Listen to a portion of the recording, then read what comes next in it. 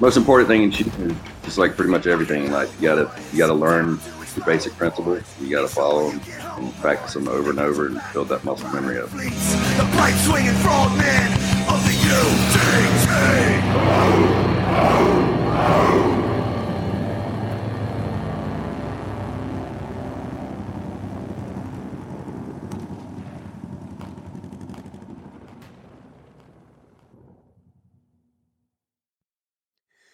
Now I know that you appreciate some of the soreness brought on by getting busy with a bruising workout. But if you're like me, you also think it sucks when excessive soreness throws us off our game, causes us to back down on our effort, or even erases hard-won gains. That's why building recovery into our training plans is so important. Now, one way that I do that is with a simple-to-use recovery and healing tool called PowerDot. PowerDot's an electrical muscle stim device that forces type 2 muscle contractions, allowing you to increase your performance, speed up recovery, and find a deeper mind-body connection. Now, I've used complicated stim devices in the past to heal from some back injuries. They were clumsy, difficult to use. I would never use them on a day-to-day basis. Now, the PowerDot, however, is a game changer because of its simplicity and the ability to control it through a well-designed mobile app. It's portable and powerful, making it usable for daily recovery or as needed for excessive soreness or to ward off a potential overtraining injury. PowerDot puts professional-level physical therapy into your gritty hands, saving valuable time and money. Now, the PowerDot folks love the Seal Fit and the Unbeatable Mind mission. So they've generously offered the tribe 25% off on this great device. So you can check it out at their website at powerdot.com. That's powerdot.com. Use the code UNBEATABLEMIND, all one word, UNBEATABLEMIND at checkout to receive 25% off of one of these awesome tools for achieving increased muscle performance and recovery. Hoo-yah, PowerDot. Hey folks, this is Mark Devine. Welcome to the Unbeatable Mind podcast. Thanks so much for joining me. I do not take it for granted. I know you got lots of things on your mind and lots of things to do. So the fact that you're spending some time with me today, that's just credible, and I'm humbled. So thank you very much.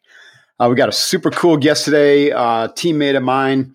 It's from SEAL Team 5, SEAL Team 1, 2. Went through Bud's about 6 classes after me. Doing some incredible things. But before I get more into that, let me remind you, if you haven't heard yet, this year I've decided to up my game regarding support for veterans who are really struggling with post-traumatic stress. And I'm organizing something we call Burpees for Vets through my Courage Foundation. My goal, check this out, is to do, not personally, but with 1,000 others, total of 22 million burpees this year in 2018. I'm committing to 100,000. That has me up at 6:30, 7 a.m. I'm cranking out my 300 burpees every morning, and I'm loving it. And I'm donating 10 cents a burpee. So I'm putting 10 grand into this cause. I'll probably put a lot more, but that's what I'm committing up front. So you can go to burpeesforvets.com. If this sounds interesting to you, I encourage you to check it out, at least get the word out, help me spread the word. I need 900 more people to join me. I've got 100 so far, about 4.5 million burpees committed. We need to get to 22 million. Why that number? Because if you didn't know this, you need to know this. 22 vets a day are committing suicide. That is unsat.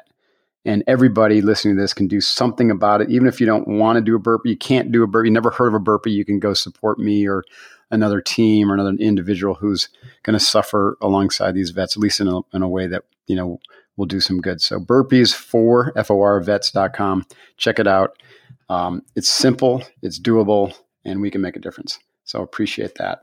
All right. Charlie Melton is Navy SEAL, like I said, but he's doing some incredibly cool things. And everyone, that I know or that I talk to loves SEALs. And not all SEALs are created equal. We all have different interests and passions. And, Charlie's passions are really cool, even to me. Like, I was from upstate New York and I did some gun hunting and, rinky-dink stuff when I was younger. But I was, as an officer, I never really got to to really master the craft of shooting and sniping. I never went to sniper school, and I was always in awe of the snipers and the enlisted guys who could do that kind of work. And so Charlie was a master at that, and he holds a world record today. We'll talk about, and he's even got a company to teach people how to shoot long guns and how to be, how to be proficient in that really cool skill. This guy trained Chris Kyle and Marcus Luttrell as a sniper when he was in the teams as an instructor. Operated in many, many different environments and around the world. Just super cool. So Charlie Melton, I bet that's probably, the best part about the intro. He is retired. He had 10 combat deployments, received Bronze Star, Purple Heart, yada, yada, yada. Super cool guy. Anyways, enough said. Of course, I'm going to say that about any of my teammates, but super stoked to have Charlie on the show. Charlie, thanks for joining me. How are you doing today? Yes, sir. I'm doing excellent. Out here in Louisiana doing a little duck hunting. Yeah, I understand you're down there with the Navy Special Warfare Foundation. Actually, I think they call it the Navy SEAL Foundation now. And this is a program down there you're doing to raise awareness for vets, or just to help get guys together, or what's the purpose besides duck? No, it's actually Special Operations Wounded Warrior Foundation. Okay. But they put on a hunt down here every year. It's a deal that Ron Bellin has set up, and they bring that down here and totally pay for everything. Take them duck hunting, goose hunting for the whole weekend. It's pretty good setup they got down here. Oh, that's cool. That's fun. Sounds cold too. Yep, it got cold. That's good for duck hunting. So, Charlie, tell me, tell the listeners a little bit about your early background. Like, where'd you grow up? What got you interested in the SEAL teams, and what was your initial training kind of like? You went through class 176, so about 2 years after me, I was 170. So that must have been 1992. I'm imagining, or 91. Yes, sir. Yeah, 92. Okay. Yep. Yeah, I guess I grew up in a small town in Georgia, Macon, Georgia. Grew up kind of a little on the poor side. Definitely in the country. I grew up hunting and always had a thing for guns. It was one of my passions since early childhood. I think I got my first BB gun or 22 when I was like 5 years old.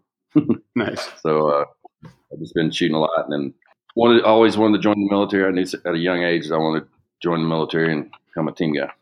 Okay. Did you have any family in the military? Yeah, my dad did 8 years in the Navy, but he wasn't a team guy. Mm-hmm. Well, how did you first hear about the SEALs and start to think that was it? My dad had a buddy that used to come over, and he was a team guy back in Vietnam, and he used to tell stories all the time when I was a young kid, and that's kind of what got me going toward the SEAL route. And of course, I did all my research on all the different special forces, but I picked the SEALs because it seemed like they had the hardest training and were the best of the best.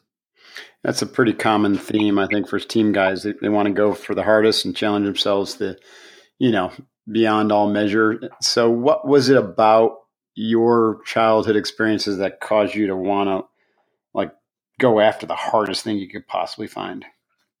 I don't know. Maybe it had something to do with growing up poor, just wanting to do great things. And I don't know. At a young age, I always knew that I wanted to be in the military or something like that. Mm-hmm. And almost like that.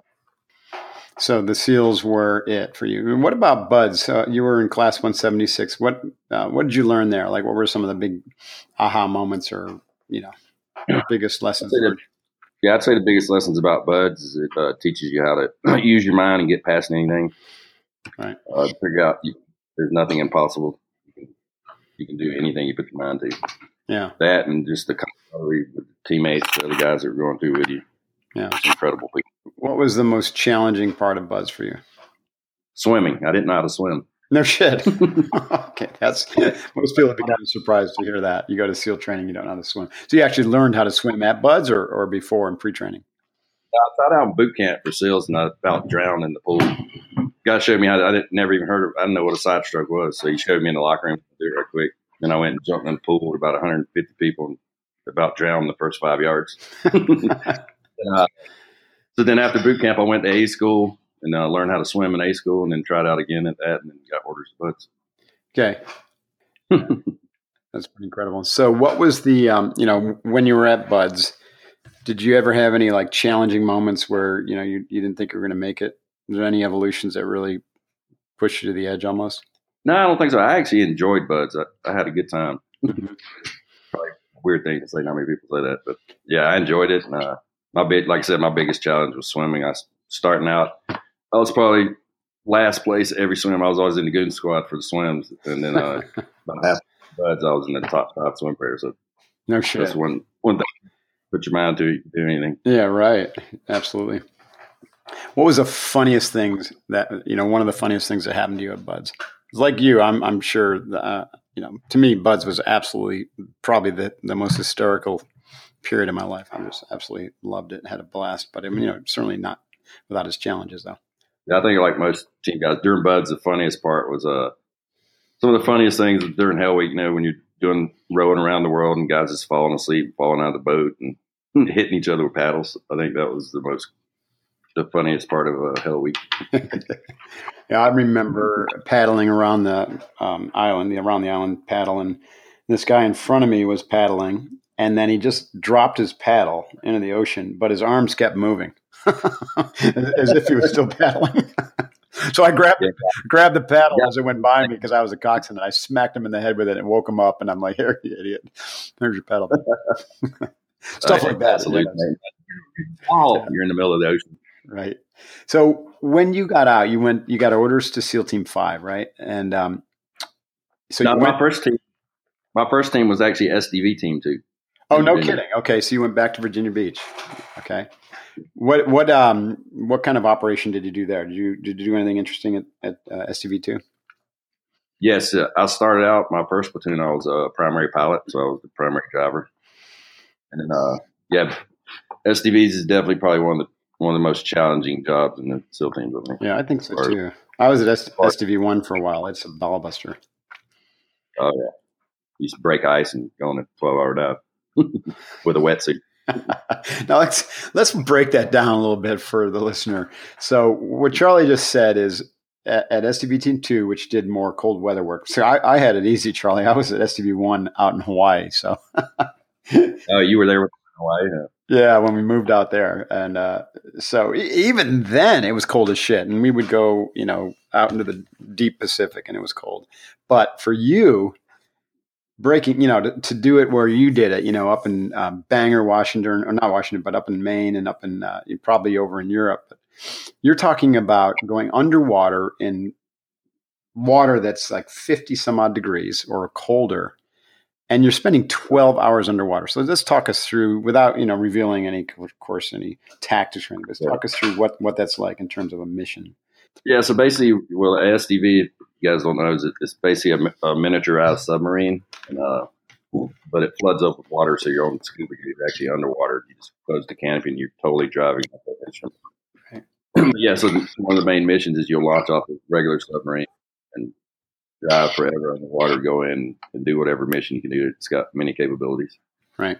But definitely some long, all you're doing is staring at a screen, and 90% of the time it's at night when you're driving too. Right. And so you got a pilot and navigator. You were the pilot. The list of guys, usually it's an officer or JO is a navigator, but not always. So yeah, when I went through, it wasn't like that. It was or it was not? It was not. Yeah. My navigator was an enlisted guy. Yeah. So what's the most challenging? I mean, was just boredom or, staying focused? You got 12 hours underwater, staying warm. How do you stay warm? I mean, you probably didn't. Yes. Staying warm was the key part. You look forward to urinating on yourself or getting hypothermia. That's what you have to look forward to. Yeah, I certainly remember that. You're wearing dry suits for those that region, right? Oh, no. No. SDV 2 didn't wear dry suits because if you got a pinhole in it, you'd be in the mission. Right. So we about 5 inches thick of rubber that you couldn't move in. Right. I think my weight belt was 60 pounds or something. Unbelievable. Yeah. Well, that takes an incredible amount of patience. I remember that mission, and sure felt good to get home and spend about 2 hours sitting in the hot shower, right? Oh yeah, you'd get out of the water at the Cyclops, and they'd help carry you into the shower. And then that warm, cold water feels like it's scalding hot. That's incredible. Did you do any real world operating when you were at STV Team 2? Were they doing any tacticals? No, they weren't. Not at that time. No, we started the whole RNS type platoon, like Right. the snipers up. Yeah, that capability has now come full circle, and they're doing a lot of that. And so the STVs have become much more strategic and important asset than I think in the 80s or in 90s when we were down around there. Oh yeah, Yeah. they're doing a lot of good stuff nowadays. Okay, so after STV Team 2, is that then did you go to Team 5, or was that where did you stay? No, back then I east? left STV Team 2. I had orders to Team 5, so I went back, but I had to go through SQT Right. again. Again. So I was going through SQT right before I went to Team 5, and probably about a month before finishing, I was in a bad car wreck. My first wife got killed, and I was broke up, and I could be a team guy ever again. Wow. So after that, they ended up making me an SQT instructor. So I became an SQT instructor and taught marksmanship and shooting for about 2 or 3 more years, and totally rehabbed myself, got back into shape where I could do the job again, and then What kind of injuries did you have sustained in the accident? And I'm sorry to hear about your wife. That sounds horrible. I couldn't imagine going through that. definitely a tough thing in life. Yeah. There's lots of them. Did that? Let me rephrase this. How did that experience change you, like your perspective and your motivations and whatnot? I mean, a lot of people could be destroyed by something like that, but it sounds like you made a full recovery and went on to do, even better. So, what was that like? Yeah, I think it's like anything in life. You learn from everything, and it definitely makes you realize that life is short and it goes by fast, and it could change in a minute. So, Right. I mean, that's already my theory on life. You should live life to the fullest every day, and do everything you can. Right. And what type of injuries did you have? Broken bones? You didn't have any head injuries or anything like that? Yeah, I had 2 broken shoulders. I broke 3 vertebrae. Wow. Yeah, I was in a coma for about a month, I think. And what did you do to recover? Was there anything unique that you did? Was there any mental training that you did? That mental training, just a lot of physical rehab and just slowly working my shoulders back up. Mm-hmm. For the worst. So you made a full recovery while you're doing the SQT instructor gig, and then you get back out in the operational world? Yep. So after I finished up that, I was an SQT instructor. I did that for 2 years, I think, and then the sniper school, they were having some issues down there, so then they sent me down there for a year to be in charge of that. So I went down and taught the sniper course, and then ended up merging the West Coast sniper courses together. And then after that, I got orders to Team 5. Finally made it to Team 5. Okay. So was that the only time you've been at the sniper training for that year, or did you go back to the training command after that? No, just that year and a half. Okay. And so it was the year that you were there that you that some of the guys that people know about on this call came through the training, like I mentioned earlier. Chris Kyle, who was the lone, Chris American sniper, and then Marcus Luttrell, lone survivor. We know them by their movie names. Yeah, I actually taught SDV school for a while too. I forgot about that in between. I taught SDV school before I went to SDV. When it was out in Coronado, yeah. Well, it was in Coronado, so I taught it there for a year, and then we moved to Panama City, Florida. Okay. So I went there for that move. So I was actually a plank hunter until I think they moved it to Hawaii now. I think so, yeah. Yeah. Okay, so you went to 5. Did you go to you got to participate in the Operation Enduring Freedom and Iraqi Freedom? Yes, Team 5 was probably one of the best deployments ever. I got to go to Ramadi, which is cool because I basically relieved. Chris was the lead sniper when I went over, and we relieved their platoon. Mm-hmm. Were you over there when Jocko a part of your platoon, or was that? Platoon, but we relieved Jocko's platoon. That's when you relieved, yeah, because Chris was in his platoon, right? Yeah. So tell us a little bit about that. Like, what was Ramadi like when you got there, and what was your mission when you got there? Basically, when we showed up to Ramadi, it was kind of like what you think being in the teams would be like every deployment. But we got there, and it was basically our main job was to just take out the Al Qaeda insurgents anyway. we did a lot of sniper ops, sniper overwatches, and just disrupting. At that time, it was kind of like they were out of control, and they said that we could never get control of it. And I think by the second platoon there, it was under control. Mm-hmm. Deployments.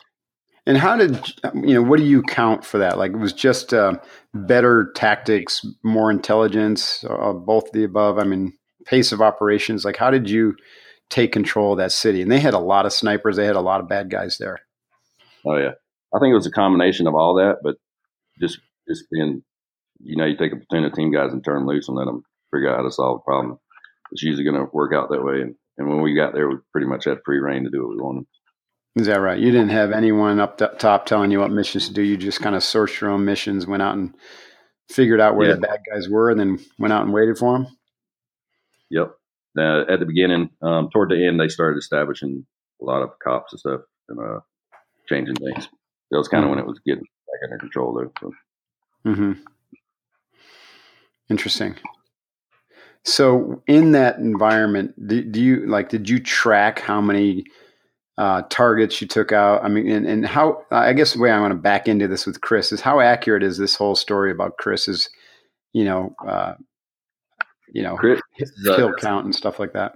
Yeah, Chris got lucky because he was always in the right place at the right time. So he got to do that push through Baghdad when the Marines went through there. He did a sniper watch, and he was always in the right place at the right time. And you think that was just luck, or was he like requested to be there? Or could have been someone else. Yeah, it could have been any SEAL sniper. Yeah, but that's what I figured. Yeah, but perfect. It's kind of like this whole focus on O'Neill and the guy who shot Bin Laden. It could have been anybody. It could have been any team guy who just happened to be in the right place at the right time, right? I think it was quite a few team guys. yeah, right, exactly. No doubt. Okay, so you got out. Did you do a full 20 years? Did you retire? Because I saw a note from Allison. You did a 15-year career, and I wasn't sure. No, I actually did 25 years. So I worked 5 years for half my pay. There you go. Okay, so 25 years. Retired. When did you retire?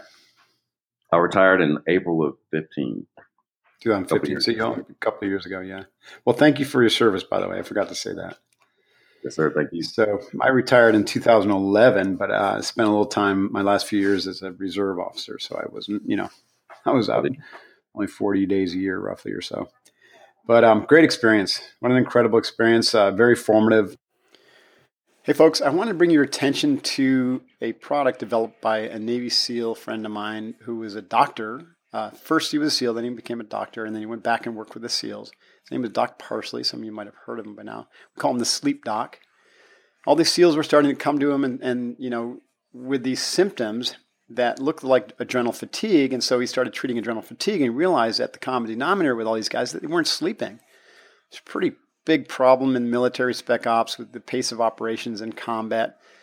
And these guys were just all out of whack. Cortisol was racing their body. Their hormones were depleted. And they had essentially the testosterone level of 13-year-old girls is the way he jokes about it. They had a big problem. And what he found is that they were working out like madmen, but they're putting on weight. Their, cognitive level was like they were drunk. Anyways, they had this perception that they could perform, but they just couldn't perform anymore. And it was a real problem. So he identified that the common denominator was lack of sleep. So even an hour of not enough sleep a night over the course of a year is going to lead to 14 pounds of weight gain and could degrade your performance by up to 30%. Throws your testosterone, your growth hormones, insulin sensitivity all out of whack.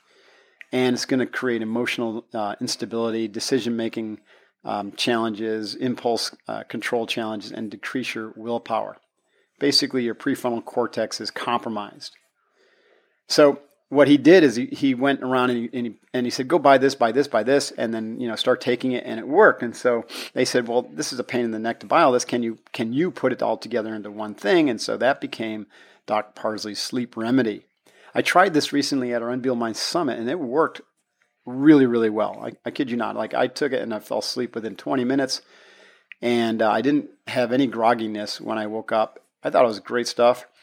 So I told him I wanted to let my folks know about it, let people who are listening to this podcast know about it.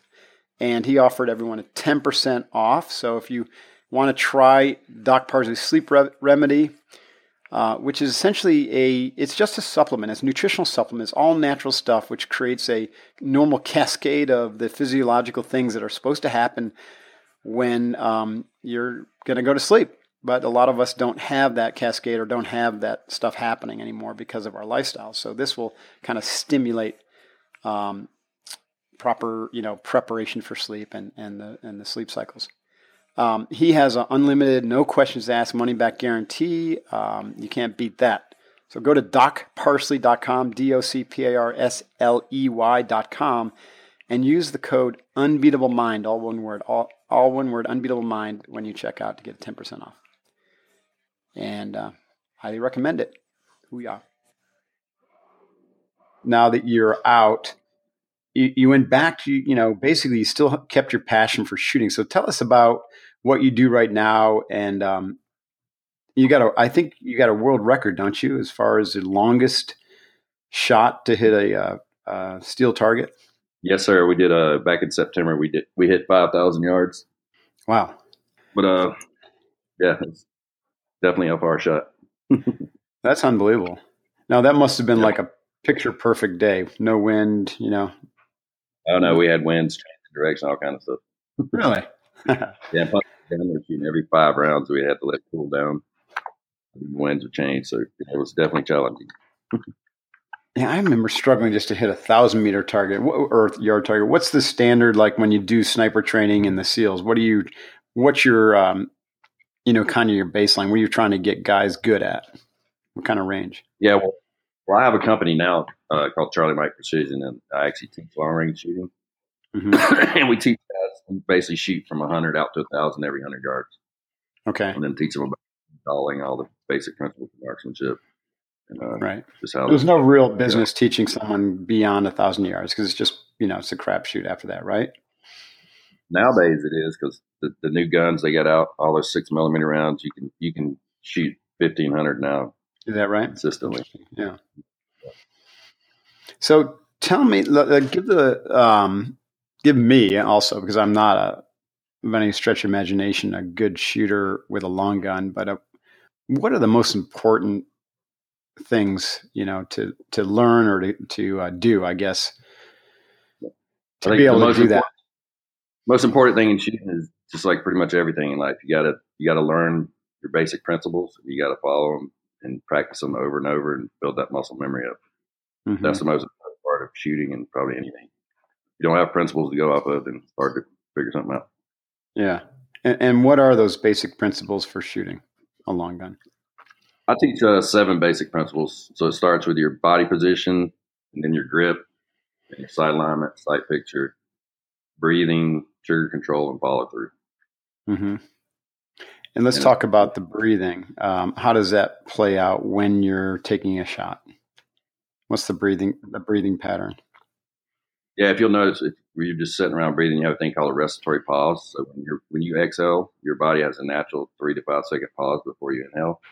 Mm-hmm. And that's where you want to break your trigger. So on the exhale, and why on the exhale instead of the inhale pause? Because when you exhale, you exhale at the exact same spot every time, so your body's in the exact same position. And people have different. Some people teach to take a half breath or whatever, but my theory is that you can't take a half a breath at the same spot every time. So I guess you always want to have that solid spot that's the same every time. That's the key to shooting good is doing it the same every time. Mm-hmm. And with your students, what do you think of those 7 steps? What's the hardest one for them to learn, or where do people get stuck? I think the hardest is trigger control. Once you master that, it's good. People are always anticipating the shot, jerking the trigger, or pushing the gun. But yeah, I'd say trigger control is a big one. Yeah. So if I think about that, what I used to try, and I'm not saying I was successful at this, but to try to be surprised by the shot. Like, you pull the trigger so gently, you don't anticipate it. Because like you said, if you anticipate it, you're going to jerk forward, backward, or even just having your mind thinking about it is not, it's like Zen in the art of, weaponry. You just be surprised by it. Like, whoa, there it is. Yep. you definitely have to practice it over and over because, yeah, especially once you start getting recoil and percussion, and then you start doing it more and more. So definitely, you want to make sure you're pulling that thing straight back and nice and easy every shot. Yeah. When you were really in the shit and sniping, like doing it for real, which not many people get to do, right? They get to train it and maybe Yes. fantasize about it, but you actually got to do it. How many rounds, could you, like, what was the periodicity of the shots? And let's say you had a bad guy and you missed the first shot. Let me start there. How quickly was that it? The guy, was that your only shot or did you often get a second shot? No, over there, it was all urban stuff. So you normally get a second shot depending on if you had a sprinter or a runner.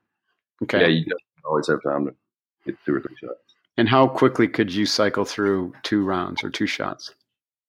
For the bolt gun? Yeah. Split seconds. Very quick. Yeah. And that's loading and cocking and then taking the shot. So you have to actually expel the round and put another one in, right? Yeah, I mean, but you never come off your gun or your sight picture. You just cycle the bolt. No shit. That's interesting. But we had semi-automatic sniper rifles over there too. You did? We had SR-25 and the Mark 12, Mark 11s. It's come a long way with that tech, huh? Yeah. Were those as accurate as the bolt rifle? No, I'd say 99% of the time I always carried my 300 Round mag. That was my preferred weapon. So now you with Charlie Mike, you teach all sorts of groups. What can anybody, a business guy listening to this, or a mom who wants to learn how to shoot, can they come to your training? Yes, sir. I teach anywhere, kids from 5 years and up, all the way up to business executives or anybody that wants to learn. No kidding. Do you mix them up? I mean, does it matter, or do you have different types? Obviously, you must have like a beginner's course and yeah, like when I have kids, I'll do a special curriculum for them. We had 8 kids come out and do like a little birthday party shooting thing. They really enjoyed it. Yeah. And do you have your own range, or do you work on someone else's property? No, we have our own range. We have a 1,000-acre ranch out in Texas, and we have our range out 1,000 yard. And we're putting in a 1,500, 1 mile, and 2,000 yard targets here next week. Mm-hmm. And whereabouts in Texas are you? We're in Normandy, Texas, so we're 2 hours from Dallas, Houston, and Austin, right in the middle of all 3. That's pretty cool. So besides shooting, Charlie, what else gets you fired up in life? Hanging out with good people and meeting good people. Yeah. Do you have any charitable interests or causes that you work toward?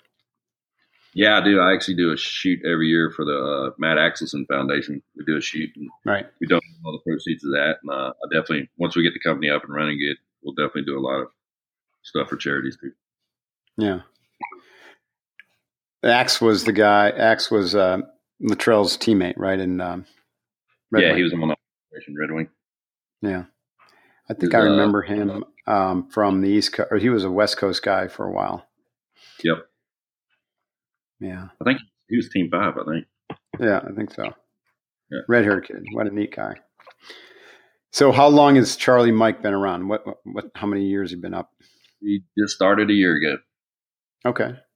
I think that's a good thing for veterans too. A lot of guys, as soon as they retire, they'll hop into another job right away. And I was lucky. I got a great job. I was guiding hunts and managing a 10,000-acre hunting ranch out in Texas. Nice. That was a great job. So I did that for about a year, and kept people asking me if I taught shooting. So finally, I'm like, all right, I'll start shooting. Sounds cool. Yeah. Where'd you get the? Did you raise some money and bring some partners in to buy the ranch, or how did that come about? Yeah, my partner owns the ranch. I have 2 partners, and one owns the ranch, and the other one, we're getting ready to start building custom guns. So we're fixing to open a gun shop also in Texas. Nice. It'll be like Build a Bear, but build a gun. I love that. So you come down and build your own gun and walk away with it, shoot it, and walk away with it. No, you'll be able to pick out your barrel, your stock, your trigger, your optic, and then we'll put it together, blueprint it, and activate it. That's cool. Is that going to be under the Charlie Mike Precision brand, or are you going to do a different brand for that? Nope, it'll be under Charlie Mike Precision. I love that. I want to come down and do that. That's That'd be very cool. cool. You'll be able to do it online too. So What's that? you'll be able to do it on the website too, like go on there and build your gun. or Oh, pick no out what you kidding. want. That's a great idea, by the way. I think that's going to be huge. So I what's don't the know if I- web? You have a website for that? Yeah, it's CharlieMikePrecision.com. CharlieMikePrecision.com. And what's the Charlie Mike reference to for the people who don't know what that is? Charlie Mike's reference to continue mission. The thing you Mhm. always, or especially being an SDVs, you would run into a bridge or something, come up with your instruments in your lap, and that's the last thing you want to hear. Just come over. And, Charlie Mike. Yeah, you thinking this is time to abort, and they're like, Charlie Mike, carry on.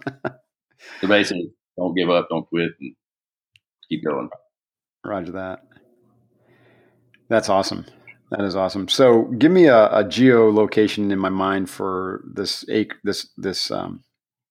town you said, was it Norton, or what was the name of the town in Texas? It's you know where College Station is, Texas A&M? Yes. Yep. Yeah, we're 40 minutes northeast of there. Okay. What's the weather like down there? Is that a dry kind of area, or is it? No, it's very similar to where I grew up in Georgia. It's all big oak trees, ponds, rivers, very green all year long. There's a lot of exotic hunting ranches out there. Deer hunting is awesome, but it's a very small town. 1 traffic light, 2 tractor dealerships. That's awesome. And do you put people up at the ranch, or do they have to stay in town when they come down there? Yeah, we put them up at the ranch, and eventually we're going to build some nice lodges around the lake out there, or cabin, a big lodge. But to be honest with you, most of my courses I've been teaching this last year has been other places. So I teach all over the U.S. You do? Yeah. So you under that brand, you have an MTT, or you teach for other people? No, I teach under my brand. Yeah. Huh. I got to hook you up with the guy who runs our SealFit alumni events. Cool. What's, just again, for the person who's thinking, man, I really ought to go learn how to shoot. How long are your courses, and what do they cost, generally speaking?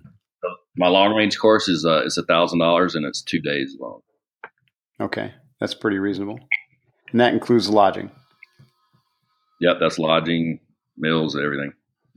Right on. Awesome. And you can, if you don't have your own gun, you can come out and we can rent you a gun. You can rent a gun, or obviously people that are long distance shooting are going to want to have their own weapons to get the dope on them and stuff. But Right. A lot of guys, if they're just getting into it, then you might want to come out and try out a couple different guns and see what you like, what you don't like. Right on. Very cool. And what's your biggest goal or initiative for 2018? My biggest goal is to get this company up and running and turning a profit. Yeah, that'll be nice, huh? Yeah. And you're the technical guy. One of your other partners is the business guy, and one of them on the land. Is that how it worked? Yeah, both of my partners are engineers. So the one guy, he's going to be our main gun builder, and I have probably one of the top 3 best gun builders in the world, Brad Stair. He owns Performance Guns or Tejas Rifles, and he's basically going to train my guys up how to accurize and blueprint guns. So he's an awesome guy. Builds great weapons and rounds. He's the guy that built the gun that I shot the 5,000 yards with. No kidding. And, that's cool. But yeah, he's definitely a master gun builder. He's been doing it for almost 50 years, I think, 40 years. That's incredible. Well, cool. All right, man. So that sounds awesome. Folks, if you want to go down and learn from a master, build your own gun, learn how to shoot 1,000-yard target with it, take it home all registered. I'm not sure how you get it across state lines. That's a whole different thing. But Only thing in California. Yeah, I live in California, so I'm not sure I'd be able to do that. Bring it back in little tiny pieces. Right? Boy, I pine. I wish. Part of me wishes I could move to Texas. But I live right on the coast, and it's kind of hard. You know what it's like out here. It's hard to leave. My wife is very much a Californian. I love Texas. Yeah, I can imagine. I think Texas. I've spent a little time in Austin. It's a really neat state, and the taxes are favorable. Let's put it that way. Yeah, they take care of their veterans too. Do they? That's great. Well, Charlie, thanks again, man. I really appreciate your time. Folks, if you're interested in this type of thing, which, the world we live in is really, man, we're going through a kind of a sketchy period. I had a bunch of friends who were out in Vegas at that concert, the country concert, when that guy started launching rounds and killing people. I'm not saying you necessarily need a long gun for your own home defense, but it's a really good skill for mental toughness and focus and concentration. I think, Charlie, some of the best things about long gun shooting is just what it does for your own focus and ability to control your emotions. You know what I mean? It's almost like a meditation, isn't it? It is. And the principles of marksmanship don't change, whether you're shooting a pistol, bow and arrow, rifle, long gun, all the principles. So you think learning how to shoot a long gun will make you better at shooting the pistol? Yes. Learn how to shoot anything. It'll get you started on that. Right. Building that. Should someone learn the pistol before they come down and spend some time with you? I would start with pistol's probably the hardest to learn. Really? So okay. Probably start with a rifle. Do you guys do any pistol shooting? Yeah, I teach pistol courses and carbine courses. Okay. So you can do both down there. Yep. You can do all three if you want. Right on. All right, man. All right. So CharlieMikePrecision.com. And Charlie Melton's your guy. So reach out. Is there any way, if someone was interested, they could find you through the website if they just want to ask questions, like your email or somebody? Website at CharlieMikePrecision.com. My phone number is on the website. You can call that phone number. That's my direct cell. And awesome. Yeah, call or send an email. Cool. And we're also up on all the social media stuff too, like Facebook and Twitter and YouTube. All right. So someone can just Google Charlie Mike Precision. They'll find you. Oh, yeah. That's the world we live in. It's not that hard anymore. So awesome. Well, thanks again for what you're doing. Good luck next year. Let us know if there's anything we can do to help. This podcast will help get the word out. I know a ton of people are interested in learning how to shoot. I'm glad to have some place to send them, and love to reconnect in person, as that opportunity becomes available, whether you're out here or if I'm down in Texas. Yeah, you should definitely come out to Texas and check out the range and maybe do a little shooting. Yeah, I'd love to do that. I'll look at my schedule, see if I can squeeze it in this year, but that'd be awesome. Yeah, and after you all right, Charlie. After you take you on a little hog hunt too and let you employ your skills. You do that right on the ranch there? Or do you? Oh, yeah. We got tons of cool. Right on. Then we get to eat it? Oh, yeah. Man, I am definitely in. That's awesome. Thanks again for everything, and appreciate you for doing this and for what you're doing, Charlie. Cool, man. Thanks, Mark. I appreciate it. You bet, buddy. Hoo-yah. Right. Have a good one. All right, you too as well. All right, folks, Charlie Melton, check out his long gun training and learn from a master. Navy SEALs sniper teacher, taught Trell and Chris Kyle and a ton of other amazing snipers. And what a great opportunity just to go out and hang out with world-class Navy SEAL instructors in beautiful Texas, a 1,000-acre ranch. I mean, that sounds fantastic. I'd like to go do that tomorrow if I could. So I got to free up my schedule and get down there. I'll let you guys know if I'm going to go down there. Maybe we organize a little group of guys to come down there. Don't forget great food too. Do you like crawfish? You know what? I wouldn't say I pine for crawfish, but if you can get me to like them, Charlie, that'll be awesome. We did just pretty good crawfish bowls. Yeah, awesome. Well, roasted pig, I do like that. So you got me on that one. All right, folks, that's it here. Unbeatable Mind Podcast. This is Mark Devine. Thanks again for joining me. Appreciate you listening and supporting Charlie and supporting all the vets out there, especially through, if you got the courage, stepping up with the Burpees for Challenge. So check out the Burpee Challenge, burpeesforvets.com. We'll see you next time. You guys rock. Stay focused, train hard, and go learn how to shoot. It's an important skill. Devine out. Lock and load, boys. Time to explode, boys. Make sure you get home, boys. They got your back, the pride of the fleets, the bright swinging frogmen of the UDT.